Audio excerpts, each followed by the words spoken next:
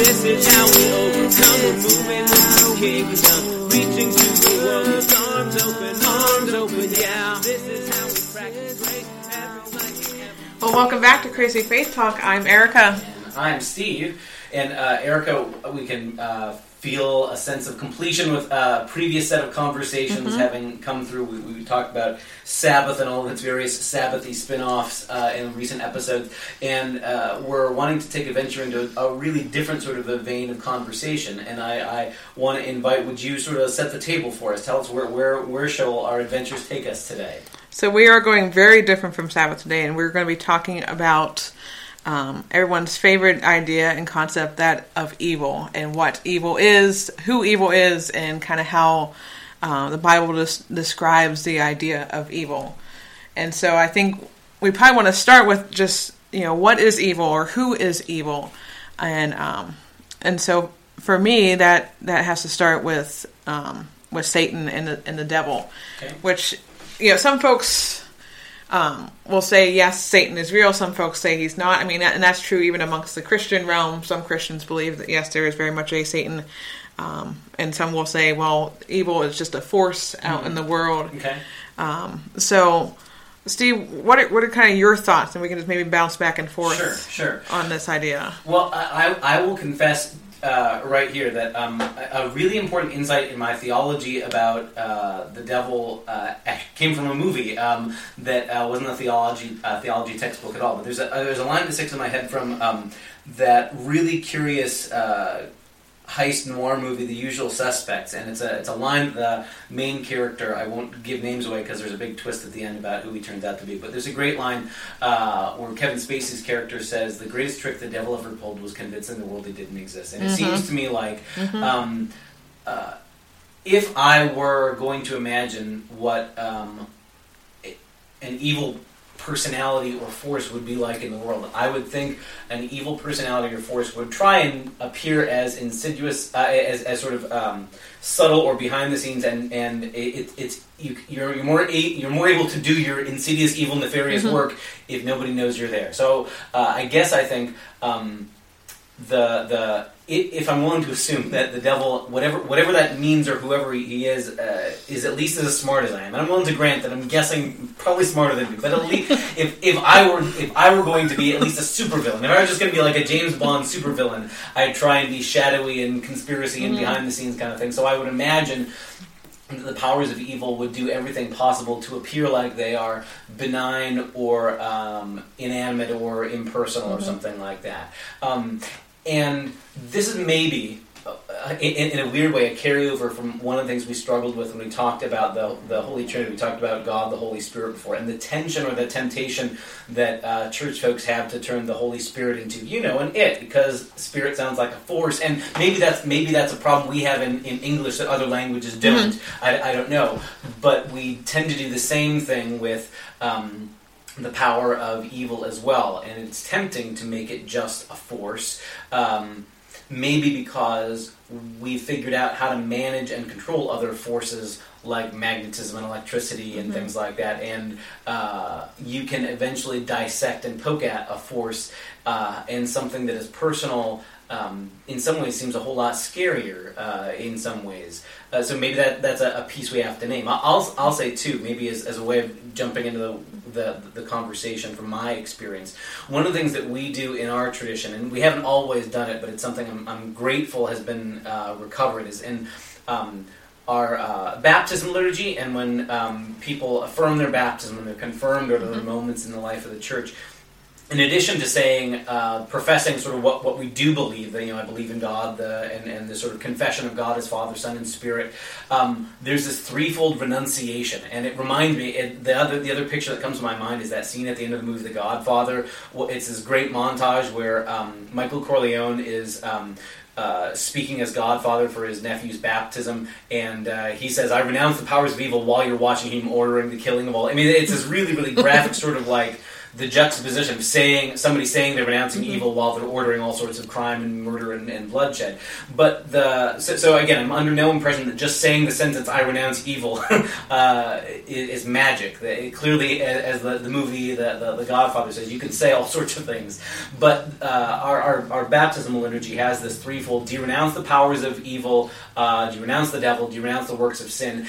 And that each of those gets a "I renounce them" sort of answer. The person being baptized, or the family, or the whole congregation, in whatever the context is, will say, "I renounce them."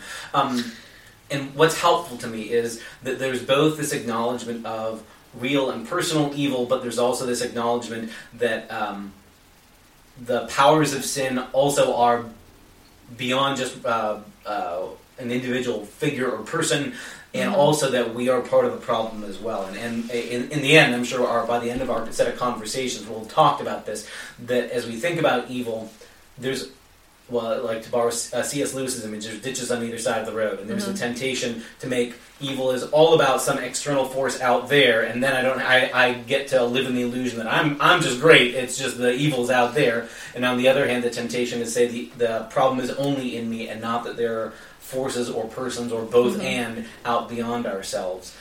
So I guess I feel like that important recognition that it's important to say, when someone can ask you as plain and clear as, do you renounce the devil? The answer is yes. Obviously, yes, I renounce them. And I tell families when I work with them and we're getting ready for those moments of faith, baptism or whatever, I say to them, this is the easiest it's ever going to be put to you, because most of the time in life, evil has this way of being insidious and subtle, and it doesn't come knocking at the door saying, "Hi, I'm evil, will you let me in or renounce me?"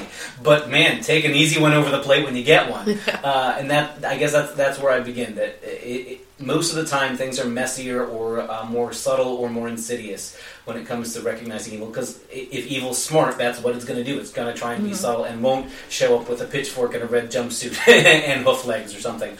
But the ability to say, when it shows up in obvious sort of fashion, yep, we got to say no. Our liturgy for baptism also includes, not quite to the extent as yours does, but the renunciation of evil on behalf of either the person actually being baptized or the family, or again the congregation saying that. But I like how you started in saying, the devil. I would have to agree. The devil probably is smarter than me, because that's the way he can get me to do things that I normally wouldn't do. And so often, I think when we kind of get a picture in our mind of the devil, we see this red figure with horns and a tail and a pitchfork. And if only he was so obvious to be able to recognize.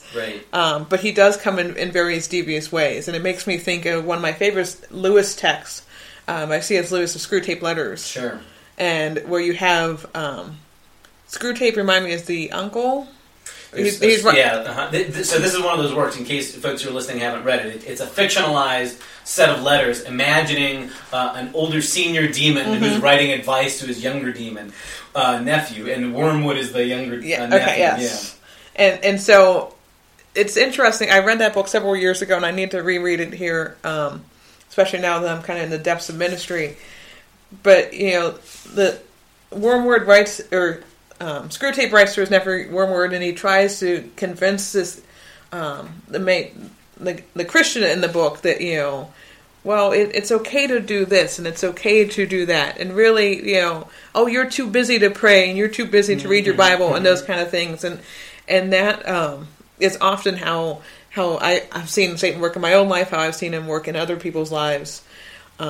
And so, but it's just very small, finite, insidious ways of doing things, and it's not, well, do you renounce evil? Well, yes, of course, I renounce evil, unless you're just some sort of, murderous psychopath. You're going to probably renounce evil, right? But unfortunately, it often does not come to us quite as bluntly and as easily as answering that question. And maybe I don't mean to derail us only 8 minutes in the conversation, but I guess I think And like you hinted at the beginning, this kind of a conversational subject can be daunting or scary for folks, especially because it can feel so foreign. Like, man, I'm just trying to get through my week and get groceries and that kind of thing, and now I've got to worry about the devil. But in some ways, maybe there are ways we could look at how we deal with biblical personified evil in Satan, and say, okay, are there ways in which it's similar to other examples of people's involvement or complicity in evil in history that are more readily accessible. And I think for a moment about the storytelling that came out of, say, the Second World War and the Nuremberg war trials, and how many people after the Nazi Reich said things like, they didn't make me do something horrible, they just made me do something little that, like, I didn't realize it was, I mean, there was that sort of, I was just following orders, or it was, well, they convinced me that it was okay, and that so often that's the tack that really, truly horrifying evil does, that it sort of convinces us in this sort of subtle way of like, nah, this is okay, or it coaxes us so that we become willing participants, and that's maybe the scariest, honestly, the scariest thing of all is not a hoofed figure sort of, saying, do what I say or I'm going to jab the pitchfork at you, but the subtle whispering voice that convinces you that what is tempting to do is, yeah, go ahead and do it. And how easily in human history we've done that to each other, to God's creation, to people, and to God.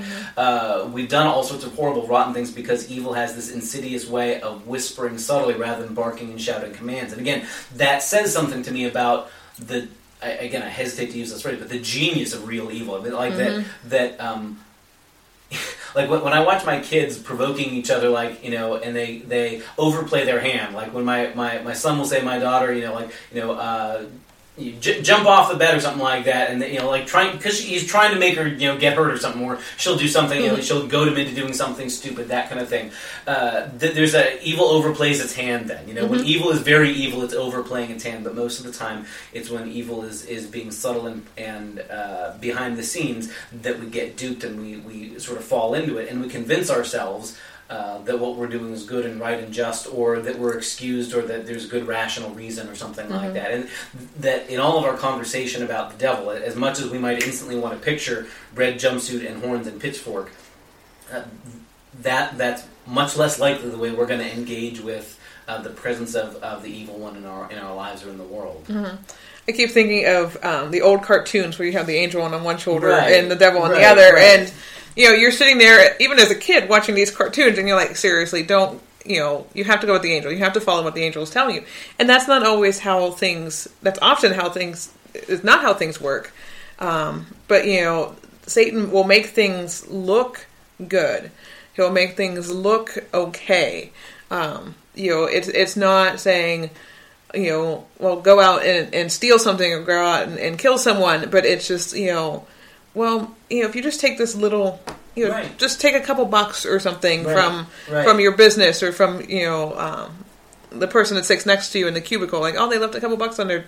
Sure. It's just little things that then eventually lead you down, as you keep listening to that voice and letting that voice influence you, it leads you down a pretty insidious and dark path before you know it. And how often, too, the first step is simply a step of apathy. Like I think about that famous quote of Martin Niemöller in the midst, again, of the Nazi regime during World War II, but that famous line of his, first they came for the trade unions and I didn't speak up because I was on trade unions, and then they came for the communists, and then they came for the whoever, and I didn't speak up, and then finally they came for me and there wasn't any to speak up. But that notion that sometimes the most effective first step, if you're on the side of evil, so if we're going to be playing the role of screw tape here for a moment, is simply to encourage and facilitate apathy. And maybe there's Newton's laws coming back, that inertia, an object at rest tends to stay at rest. So once we're convinced to be apathetic or to justify our apathy or not to care, it becomes really easy to just not care about anything else.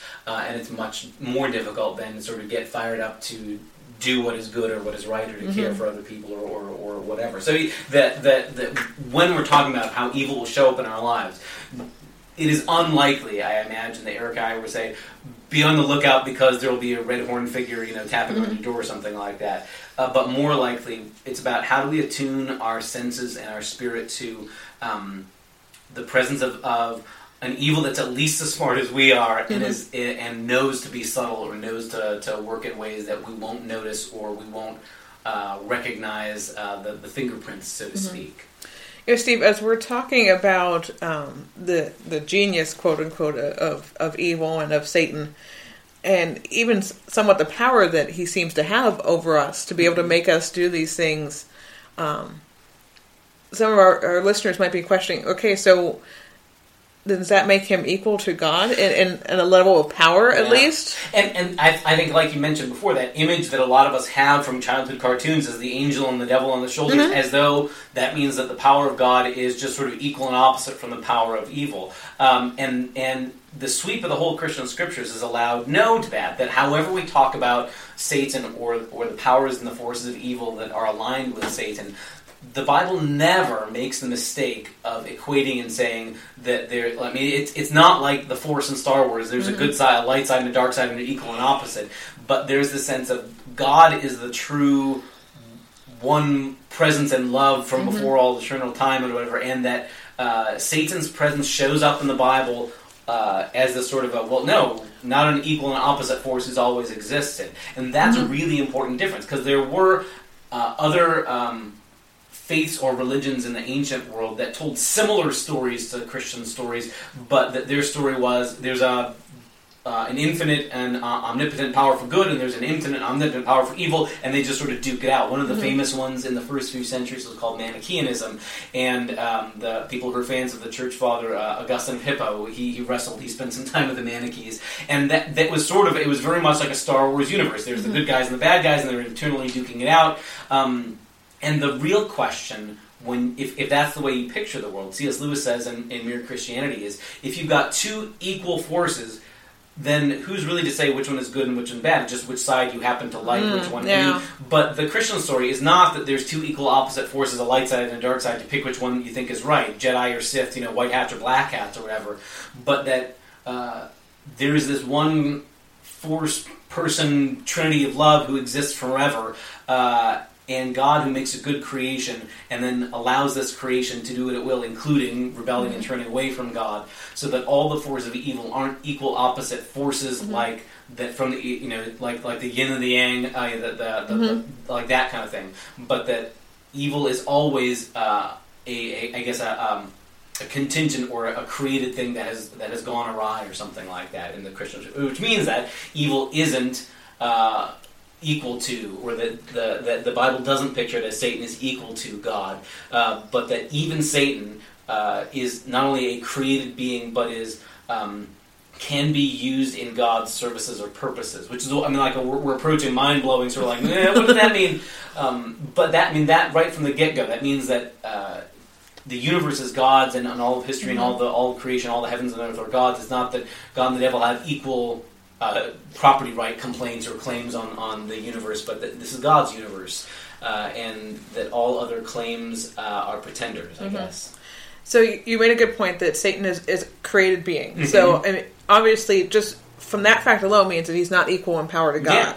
Because if God, whatever God creates, obviously is not equal to God. Sure. And hence why in our conversation from the Trinity with Father, Son, and Holy Spirit, none were created. They always have existed. And so that's why they're all equal. So, Steve, if Satan is a created being, and God is a God of love and joy and peace and kindness, then why did God create a being that is evil? That is the exact opposite of what God is. Was Satan always evil? Right. Or why would God create that if he's a God of love and joy and peace? And this is one of the things that I think is important for us to have the conversation, but to be honest too, about we're working with relatively little material from the biblical text. I mean, everybody wishes for an origin story like this. Like, I can remember as a child of the 80s and 90s when the Star Wars prequels came out, and it was like the whole promise was you're finally going to find out how Darth Vader turned from good to bad. And it was, wow, that was the question that was hanging. I would love to see that story. That seems like an important, interesting story. How Anakin Skywalker, this good, noble Jedi, turns bad and becomes the wicked, evil Darth Vader that inspires such fear and violence and all across the Empire. And without entering into a movie review of that trilogy of movies, a lot of people felt like it was dissatisfying. It was sort of that even watching it play out over 3 movies, it kind of felt like that didn't really help. That didn't really explain things well. And we should be clear here too. The Bible doesn't give us a prequel. The Bible doesn't say, here's Genesis, oops, and now we're going to give you a prequel, episode 1. And much like the Bible itself just sort of starts with God's existence. In the beginning God created the heavens and the earth. And you might want to stop and go, hold on, prove to me the existence of God. And the Bible doesn't. It just sort of goes, God was there and God made it all. And there's never a point at which the Bible stops to wax philosophical about here's how to prove God exists. It's just, God exists. And in some ways, the story just sort of goes, well, and then the serpent comes along, and then there's the evil one, and then there's Satan. And without sort of giving an origin story, but just sort of this reality that whoever this figure is, however this figure has appeared, this figure isn't equal in power to God. Therefore, the Bible treats this figure like a created being. And in some texts, we sort of nodded at this a couple of episodes, maybe more than a few episodes ago, when we were talking about the Holy Spirit, is that in some texts you get the sense that the devil, that Satan is in God's service in some capacity as almost like a prosecuting attorney sort of figure. Again, we talked about this before, but the title, the name Satan, we sort of assume is like a first name, is a proper word, a title for a role in Hebrew. It's a noun that means adversary or accuser, and it's the word for someone who would be like the prosecuting attorney or the DA in a court case, and that like you get in the book of Job, the Satan appears, and again, in Hebrew, it's always with a definite article, the Satan, like it's a title, not like it's Phil or Fred or something like that, but the Satan, the accuser, shows up and is able to be in God's presence and says, here I am, I've been looking for people who are rotten jerks that I can show, what rotten jerks they are to you, God. And even there, the role seems to be that Satan is under God's authority. So that the way the biblical world is, especially the world of the Hebrew Scriptures pictures things, is that God is sovereign over all the universe and all time and all space, and that God's reign or rule is big enough and transcendent enough that God can even use this presence, who is nothing but an accuser and a meddler and a whisperer of do rotten stuff kind of thing. And again, that's hard for us to wrap our brains around, because we almost want to have just an easy bad guy. We almost want to have, there's the bad guy, he's all bad, and yet God says, I'm able to even work through or use even this created being who's this evil one, this accuser.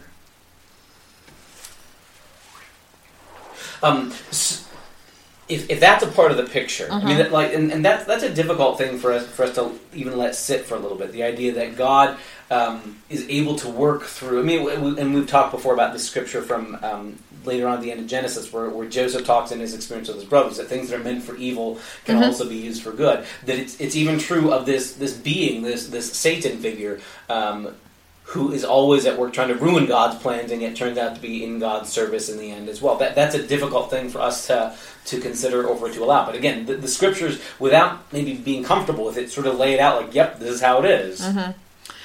Yeah, there's other scriptures, and this is debatable, and so take it for what it is. Do your own research on it. The talk about the fallen morning star. Sure, there's a passage from Isaiah that many take as a and many see that as the Satan, that he was created good, created as one of God's angels, one of his messengers, and then decided to rebel. But even then, though, it's still like we always think of angels being good creatures and worshiping God, and so the idea that one of them can rebel to the point of being kicked out, and yet and like we see in the book of Job, being used by God, it can be really an interesting thing, and something that's really hard to wrestle with. Yeah. Well, and for that matter, I mean, once you go down the rabbit hole of saying, okay, so let's imagine that we're taking the reading from a passage in Isaiah about morning star, you've fallen, and saying that the devil is a fallen angel. That then kicks it back to, how do human beings fit into that story, and are we supposed to take that as chronologically prior to human beings? And that, I mean, in a sense, even if that's where Isaiah is going, Isaiah doesn't answer the question that then we immediately want to ask about. When did this happen, and who was first, and which does God care about more? Is it once angels started going bad, were humans dead? I mean, it's almost more like Isaiah has different fish to fry, and so even if that's exactly what Isaiah is talking about, and again, like you noted, biblical scholars go back and forth about whether that's a reference to a supernatural being, or whether it's a reference to a historical king of a foreign nation. There's a case to be made either way there. But either way, Isaiah himself doesn't stop and say, this is my treatise on the origin of the devil. It's like this sort of fleeting passage, and then he moves off to other stuff. Because again, there is no single book of the Bible that's all about, here's all you ever wanted to know about demonology. And again, we tend, maybe this is us Westerners or modern people, tend to want to organize our thoughts about God in chapters and subjects like that, where it's, all right, give me everything about angels over here, give me everything about tithing over here, give me everything about Sabbath over here. And the Bible doesn't work like that. And again, if we don't like it, that maybe tells us that perhaps if we're going to take the Scriptures as authoritative, we should let the Scriptures speak on their own terms instead of saying, well, I don't like it this way, I'm going to rearrange it.